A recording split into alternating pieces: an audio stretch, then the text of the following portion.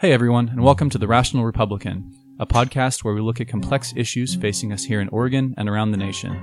We'll try to address issues from a nonpartisan perspective and view our disagreements through a lens of respect rather than tribalism or divisiveness. I'm James Ball. This is Nick Perlasky. Hey listeners, how we doing? And this is the second episode in our Dorchester series. The Dorchester Conference is the premier conservative conference in Oregon, and this year took place at Mount Hood on April 12th and 13th. Nick and I were out there and had many great interviews with some great people, and you're about to hear two of them. Get excited, listeners. We do have some winners. I'm laughing because we had many great interviews. We also had some purple cocktails at one point. we were living it up. Dorchester's the place to be.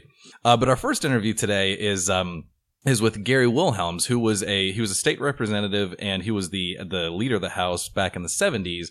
And it was a really interesting chance to have a conversation with him because obviously politics is politics, but he's said to us, and he said in many interviews before, that he was there to get things done. And after the election, everybody got to Salem, both R's and the D's would look around and they say, okay, what are problems that we can fix, and what do we make sure to do about it? And one of Gary's signature pieces of legislation that he worked on, which if you live in Oregon, you're probably familiar with, is the kicker. The kicker being, if the tax revenue for Oregon is 2% greater than whatever the state budget is for that biennium, they then return that money to the taxpayers. And this is one of the things that Gary worked on back in the 70s. Making it rain. And I thought it was interesting because he, and again, spoiler alert, but he says in the interview, he said, I'm not sure today if that's what would get done. I don't know that that's necessarily what would be the best thing for today. So he's very careful to hedge his bets, but he said, this is what the people wanted back in the 70s, and this is what we've got. And that's, Kate Brown has now gone through and essentially raided the kicker. She appropriated $108 million of Oregon's taxpayers' money that would have come back to us to start putting it towards the PERS deficit, which is I realize how this sounds, but $108 million is a drop in the bucket, which for all you listeners who listen to our PERS episode, you all know that. But it was really interesting to talk to him about what it was like to come up with this idea and get this legislation through. And so without further ado, here is our interview with Gary Wilhelms. So our first guest today is Gary Wilhelms, former representative. Gary, what are you doing these days? Well, I'm retired. Oh, you are? Okay. And enjoying it a lot. But I do a little writing and a little traveling and, spend a little time with my family. Yeah, excellent. So how long were you a state representative? 4 terms. 4 terms. In the 70s. In the 70s. 1970s, that is. So your claim to fame, as we were talking about downstairs a little bit, is that you helped author the bill that created the Oregon kicker. Is that correct? Well, I was, I don't know if I'd call it a claim to fame, but I was on the conference committee out of which the kicker actually came as a part of a tax reform package. Okay. In the 1979 session of the legislature. That's excellent. So for those of us who are not familiar with that or are from out of state, the Oregon kicker is if the state legislature overestimates how much money how much the revenue is going to be for the biennium. The difference is then, instead of rolling into the budget for the next year, is returns to taxpayers. If the surplus is over 2% of what the estimated revenues were, okay, then it's kicked. That the 2% is the kicker, and right. And that's that. And then it's refunded to the taxpayers. Got it. And originally it was refunded in the form of a check to the taxpayers. Now it's refunded in the form of a credit on your next year's taxes. Got it. So why don't you, can you just give us a little bit of story about how that came about? You were talking a little bit downstairs about the... Well, the situation was different in 1979. That's sure. 40 years ago.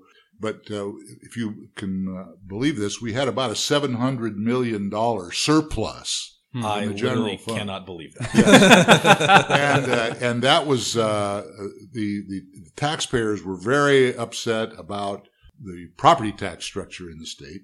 But in any event, we had this surplus, and there were all kinds of schemes to figure out how to use that money politically to, if you will, buy the goodwill of the voters, et cetera. But having said that, there were a number of good proposals that came up and were put into a tax package. We don't have time to go through all of the proposals that were in there. One of them was a property tax relief proposal, but one of them was the 2% kicker. Sure. And that was brought into the conference committee that was putting together this tax package to put back out to both houses at the time. And it was brought in by the Democratic leadership and was massaged a little bit in the conference committee.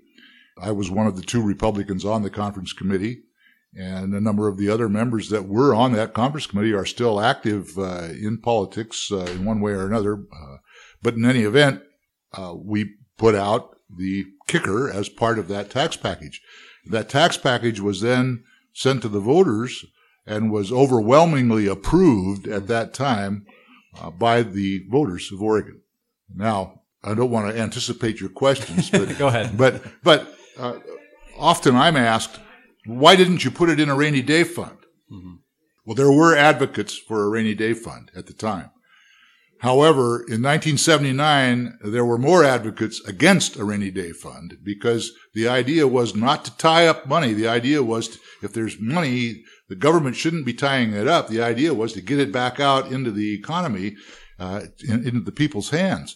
And so we chose to go with the refund, the 2% kicker, as opposed to tying it up in a rainy day fund. Since then, of course, we've created a rainy day fund. And today, if we were voting on this $700 million surplus, right, we probably would do it differently. But in 1979, that was chosen to be the way to go. And since then, it's been validated a couple of times at the polls by the voters, and not the least of which the voters have put it into the Constitution. So now it's a constitutional matter. So the kicker, whether people like it or don't like it as tax policy, has been very successful and well received by the voters of Oregon and validated by their affirmative vote at the polls. Yeah. I was going to say, I'd be curious for your thoughts.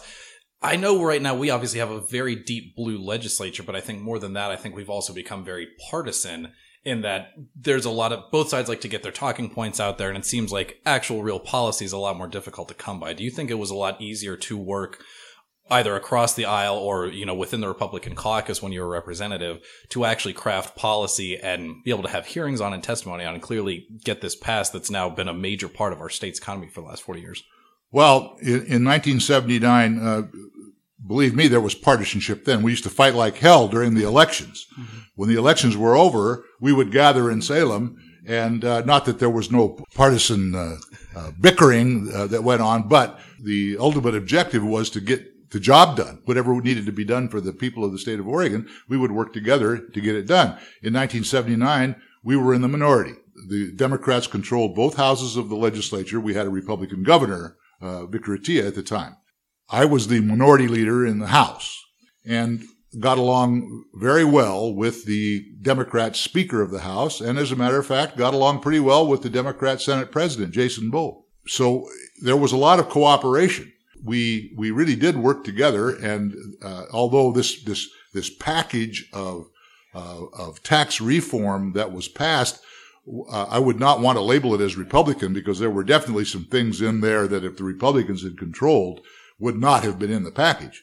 But there were some things in there that the Republicans probably would have endorsed, the kicker being possibly one of them. Mm-hmm. In any event, we worked together. We got this done. And like I said, it was received very well by the members of the legislature and then was validated by the voters of Oregon later on overwhelmingly. Mm-hmm. So it ended up being a pretty good tax package at the time, most of which has been either amended or repealed since. But at the time, it was good. And I definitely remember Senate President Bowe saying on the record that this is not meant to be locked in to state law forever. We may come back next session and make changes to it. Mm-hmm. So, because that's the way it was passed at the time, because, we knew that there weren't going to be $700 million surpluses every session. Ad infinitum, sure. Yeah, that's not what's going to happen. Matter of fact, the economy went bad, and the very next session, they didn't have that luxury. And in the early 80s, we had some tough times as far as budgeting is concerned. Sure. And just a point that we were making downstairs is since 1979, when this was enacted, this has returned over $1 billion of tax money back to Oregonians, back into the economy. So that's fantastic. So the other thing that's in the news these days is there's a discussion about pulling back some of that money to go affect PERS. And so that's $108 million we were talking about. Well, my recollection is that's not, that $108 million is being taken by the legislature, but I didn't understand that it was going to PERS. That was the article that I read. I thought it was making up for some other budget adjustments that they were doing, but it would be a drop in the bucket on the PERS problem. It would not have an effect on the PERS situation. We did a PERS episode 2 episodes ago, and $25 billion unfunded liability, and they're taking $100 million. Like, you don't have to be good at math to know that that's it wouldn't even be symbolic in my world. Well, it is symbolic. I think it's symbolic that the Democrats are just trying to take more money and build their. Okay, I'll give you that. I'd like to go back though and expand on one comment you made. Sure. The amount of money that has been returned to taxpayers through the 2% kicker over time. I don't know the exact number, but it's like over $1 billion. Besides just the refund of that money to taxpayers, there's something else that people should understand. Had that money not been refunded to taxpayers, it would have gone into the state general fund budget.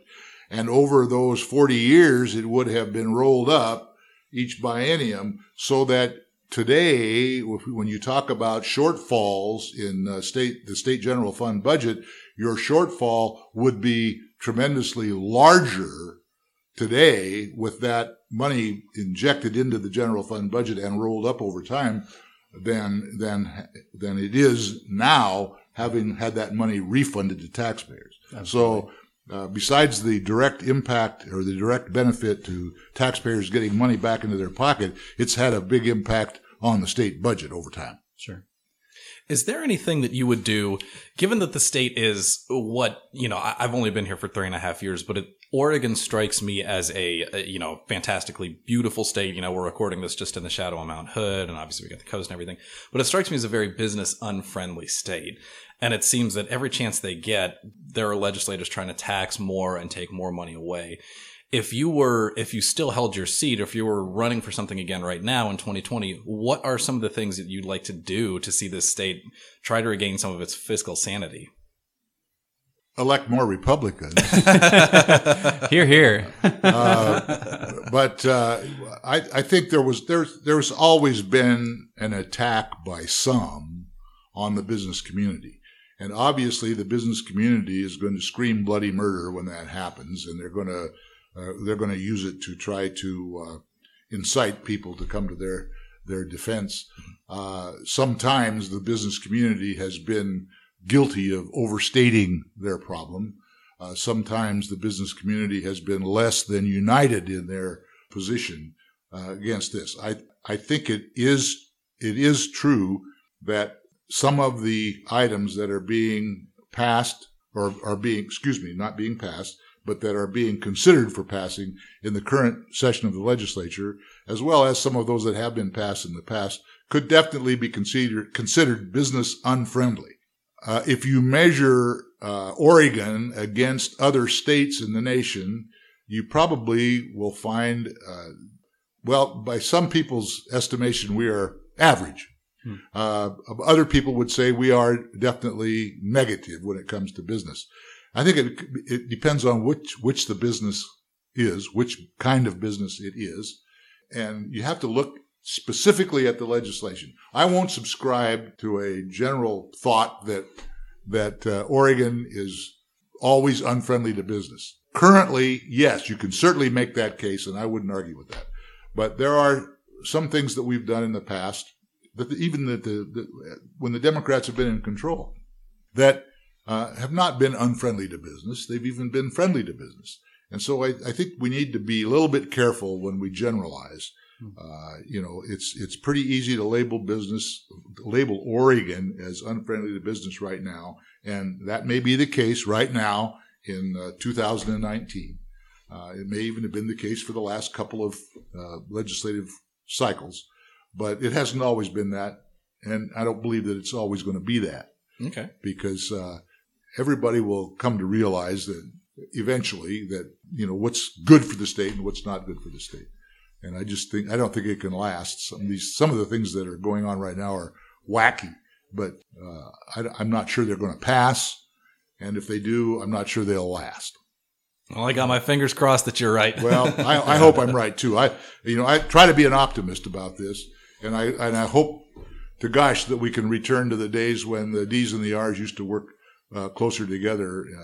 But right now that's not happening. Mm-hmm. But I'm optimistic, and I remain optimistic that it'll return. Sounds good. All right. Well, we promise not to take up too much of your time, and we're coming up on 15 minutes. So thank you so much for being on the podcast, and we'll see you the rest of the day. It's my pleasure. Thank you. Yep. Thanks. For our second interview of the episode, we welcome Dr. Eric Fruits, Oregon's best economist. Which is, for the listeners, this is a bit of an inside joke, but he touches on how he got to be named Oregon's best economist at the start of the episode, so that's a good one. Yeah, Dr. Fruits is a professor at Portland State University and a contributor to a lot of different economic publications around the Northwest. He's a bigwig at Cascade Policy Institute, which is great because we on the right get kind of tagged as the dummy party, and the left is all the ones with the intellectuals. And it's like, well, no, we found one of them. We got the chance to read some of Dr. Fruits' white papers and the research that Cascade does, and he's also a former Multnomah County GOP chair. So Eric is the guy you want to know, and he lives up to his title as Oregon's best economist, and now he's Oregon's best podcast guest. That's right. And so in this episode, we have a discussion with Dr. Fruits about PERS. And so regular time listeners will know that we already had a big, long episode about PERS, but this is a different perspective and from a PhD economist. So I think that it's worth listening to. So without further ado, here's Dr. Fruits. Our next guest this episode is going to be Dr. Eric Fruits, Oregon's best economist. Well, that's right. That's right. Yes. Self-described. Self-described. Yes. I've heard Oregon's it on the best radio economist, now. It's right? official. It's on. We've heard on the radio. Yeah, that's right. It was on Abrams and Pissarro a few weeks ago. Hey, I was introduced as Oregon's best economist. First time actually in public. It started as a bit of a joke on my part. I wanted to test how search engine optimization worked, and I thought I wanted to know how long it would take if I tried to describe myself as Oregon's best economist. How long would the search engines take to call me that? That measure failed, but what I decided to do was I had an opportunity to give a speech, and the person who was introducing me asked me to write my own bio so that they can introduce me, and I decided as a joke, maybe just to see if they were paying attention, I wrote down, Eric Fruits describes himself as Oregon's best economist, and then went on with the other parts of the bio. And it turns out I was shocked when they introduced me and they actually read it. They didn't do any editing of what I wrote.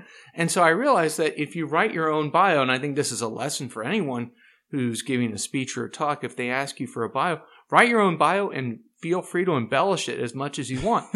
So what happened then was I wrote down my bio of, Oregon's best economist. I was introduced as Oregon's best economist. Other people have picked it up, and now people out of the blue call me Oregon's best economist, and it's great because it's the whole idea is to take this meme, propagate the meme, and it's really hard to refute because now I can say people have called me Oregon's best economist, even though I was the one who started it. Right. So have you just ever Googled yourself Oregon's best economist? Not yet. I'm too afraid. I'm a Leo, and so I love to be loved, and I don't like to see anything critical. Anything negative. Yeah. Well, you picked the wrong.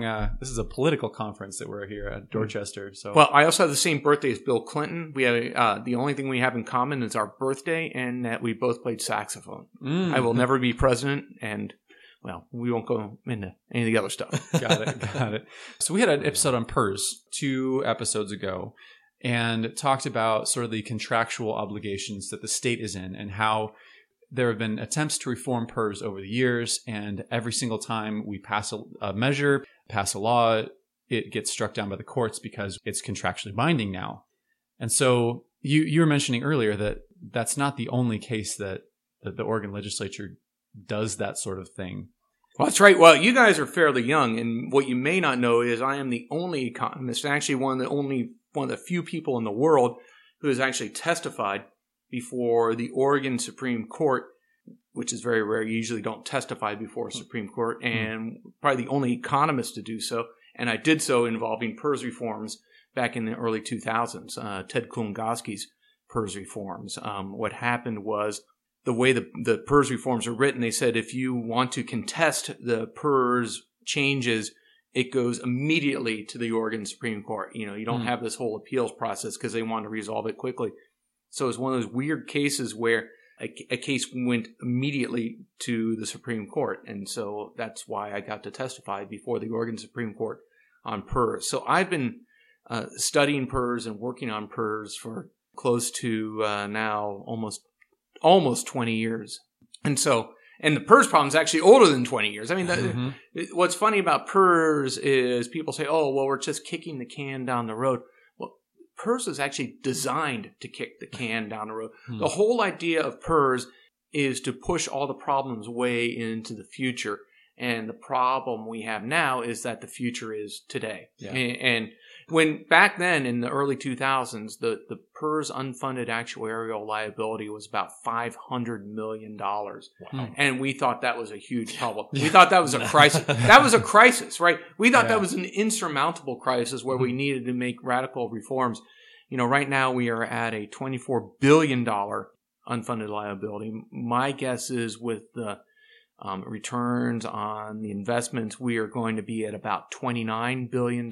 We don't have the final numbers, but... Well, that's still assuming the same 7.5, I think, discount rate. 7.25, but what I'm talking about is the actual investment returns, because a lot of the money that PERS makes comes from investments. And a lot of the investments aren't just stock market investments, they're private equity, and we don't know how the private equity investments do. We won't know how they actually play out until maybe next year or the year after, or could be even 5 or 10 years later because they take a long time to unwind. But based on the stuff I've seen, my guess is it will be about $29 billion in unfunded actuarial liability, which is a big amount. Yeah. And so the legislators in Salem, their solution is to take $100 million, million with an M, out of the Oregon State kicker and apply it toward PERS. And so that is their solution to the $25 billion problem that we have. Well, that's right. You've got a big problem. You've got a $29 billion problem, but everything that they come up with is such small ball, right? You add up all their quote unquote solutions and you're looking at no more than 5 to 10% of the total unfunded liability. Yeah. And it'll probably be less. So that's a huge problem. When you have a big problem, you need a big solution. You need a radical solution. You can't just tinker at the edges. And the big fundamental problem is Tier 1 and Tier 2. And the problem with Tier 1 and Tier 2 is that the Oregon Supreme Court has determined that those are contractual obligations that the state has made.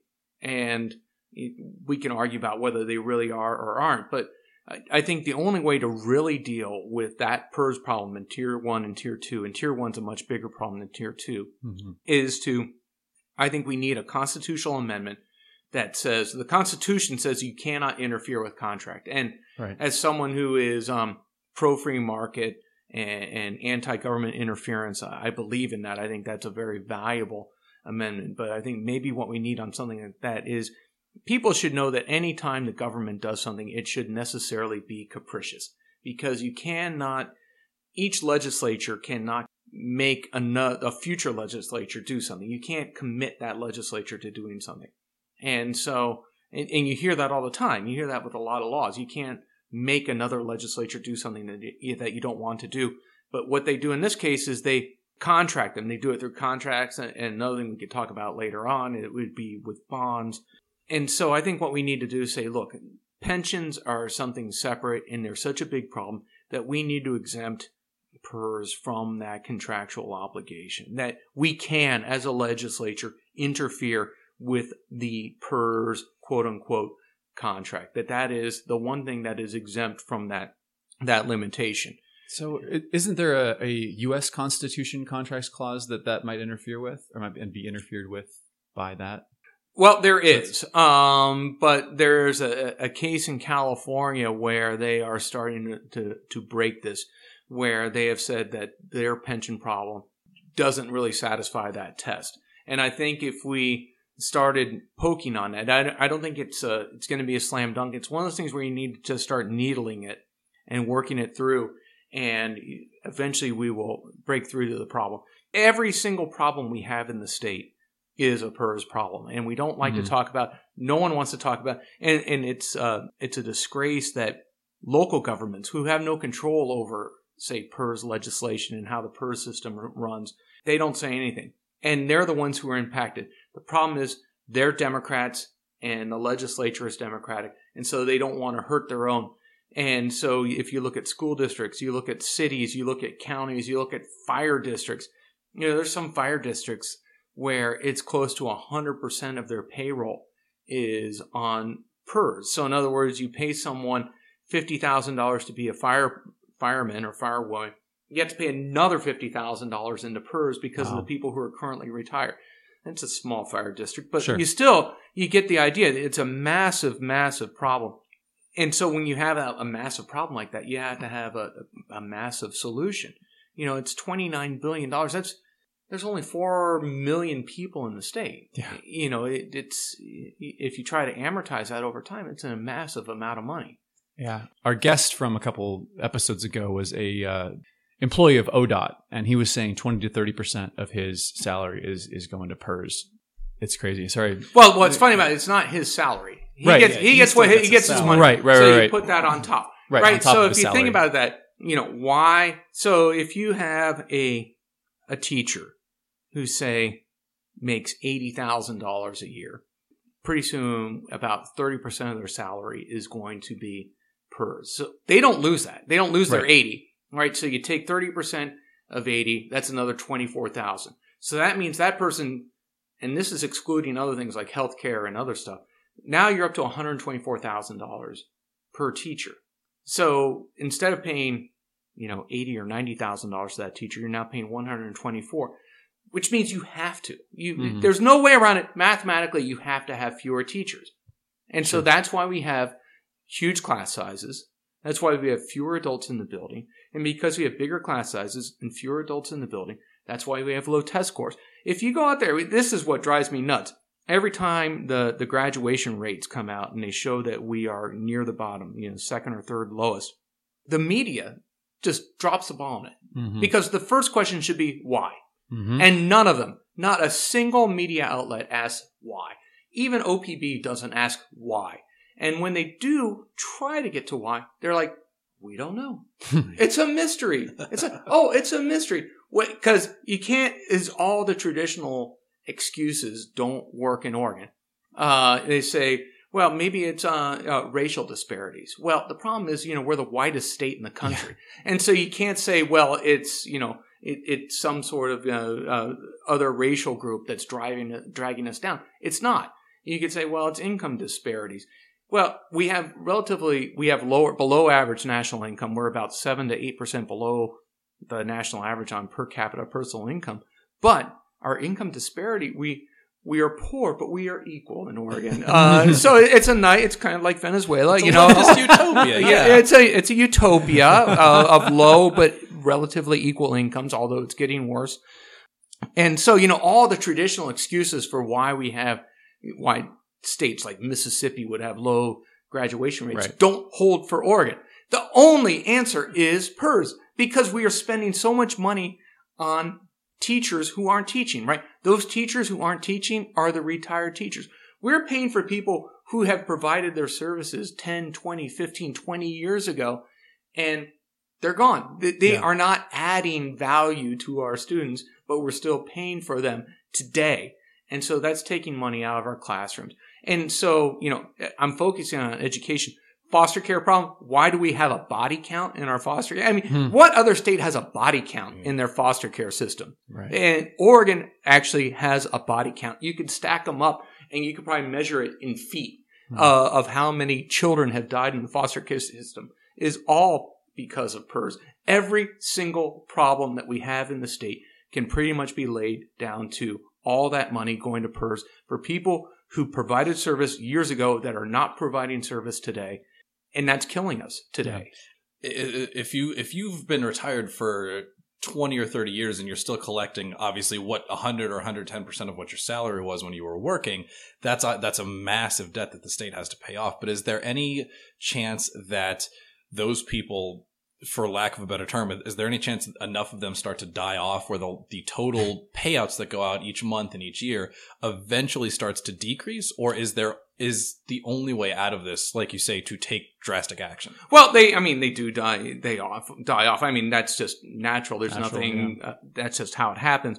And I am, personally sympathetic to the individuals in their own situation because, I mean, put yourself in the public employee's position. A lot of times we think of them as, the evil people who are, robbing the state. But I think it's useful to look at it from their perspective. They made plans based on a promise that was made. And, if someone did that to you, you think about something like the mortgage interest deduction, right? Mm-hmm. We're thinking about taking that away. We're furious about that, right? That, in some ways, that was a promise that was made to us. I made a 30-year commitment to buy my house.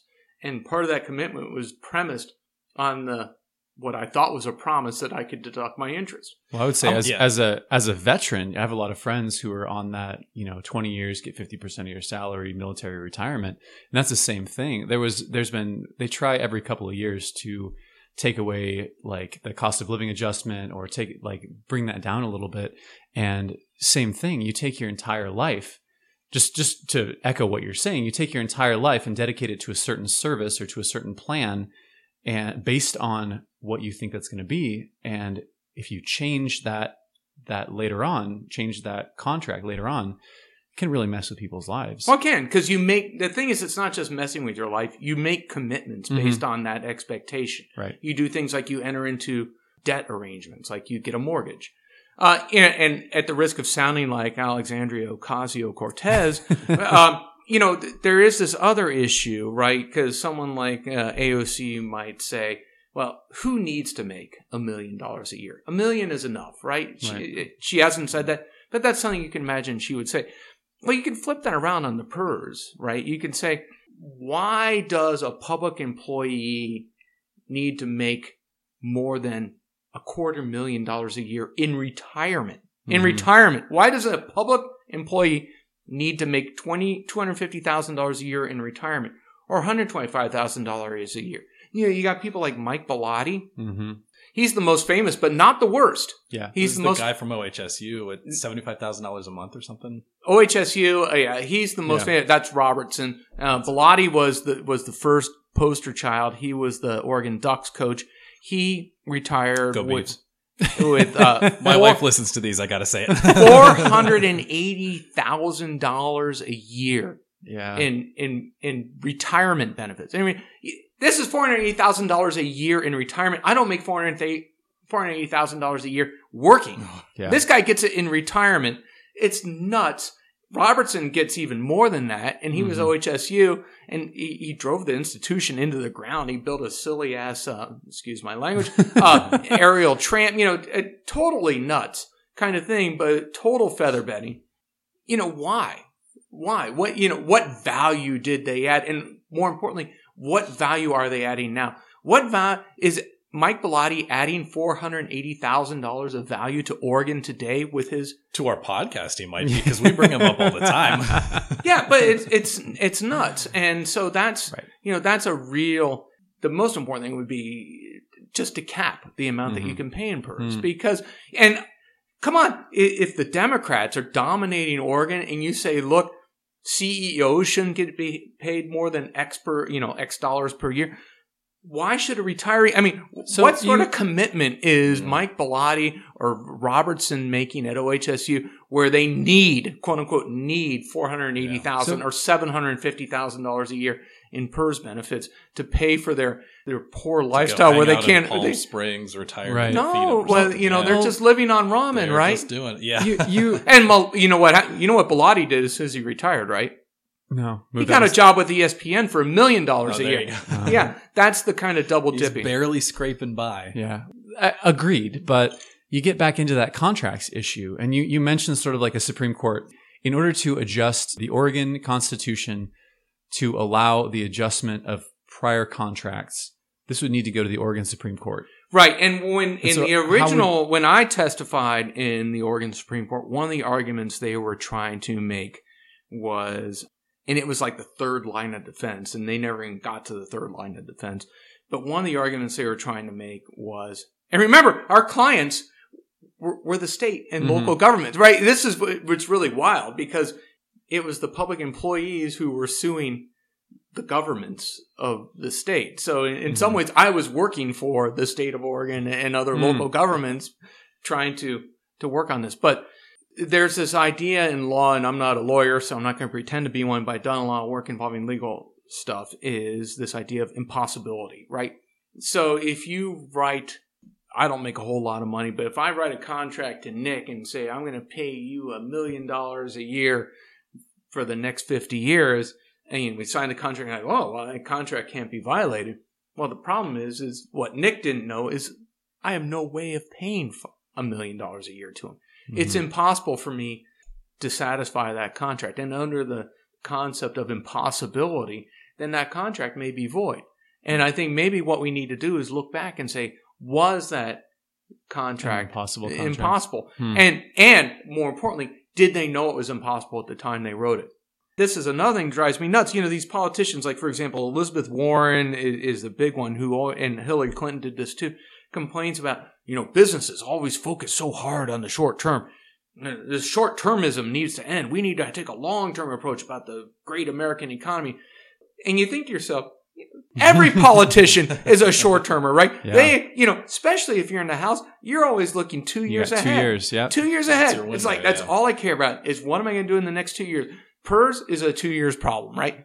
Kate Brown says, I don't want to deal with PERS because in 2 years I'll be out of office and I don't have to worry about it. If I don't have to deal with it now, I will have this halo from the SEIU and I might get a nice job in a Democratic administration. Or something after this, yeah. Oh, she's going to go to D.C., don't you think? You think so? Oh, yeah. I have no idea. She'll get snapped up. The claw machine of the Democratic Party is going to reach in, grab her plush toy, pick her up, and drop her off in some nice cushy spot.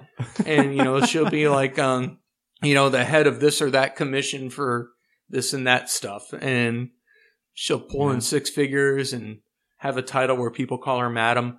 And she'll be happy. And, hey, it's a good gig if you can get it. Just get elected governor of Oregon and give everything. Be like Goldschmidt and become the Secretary of Transportation. There you go. There you go. All right. Well, we are just about out of time. So, Dr. Fruits, thanks so much for coming on the podcast. Well, thanks. And there's no time limits on podcasts. I hope no, that's true. All right. Well, our listeners they just get real sick of hearing us talk. Oh, okay. All right. Thanks for having me. Of course. Thanks for listening to The Rational Republican. Please like and subscribe on your favorite podcasting service, or you can listen on our website, jamesaball.com. Also, don't forget to follow us on social media, and if you're feeling extra generous, you can visit our Patreon site at patreon.com/rationalrepublican.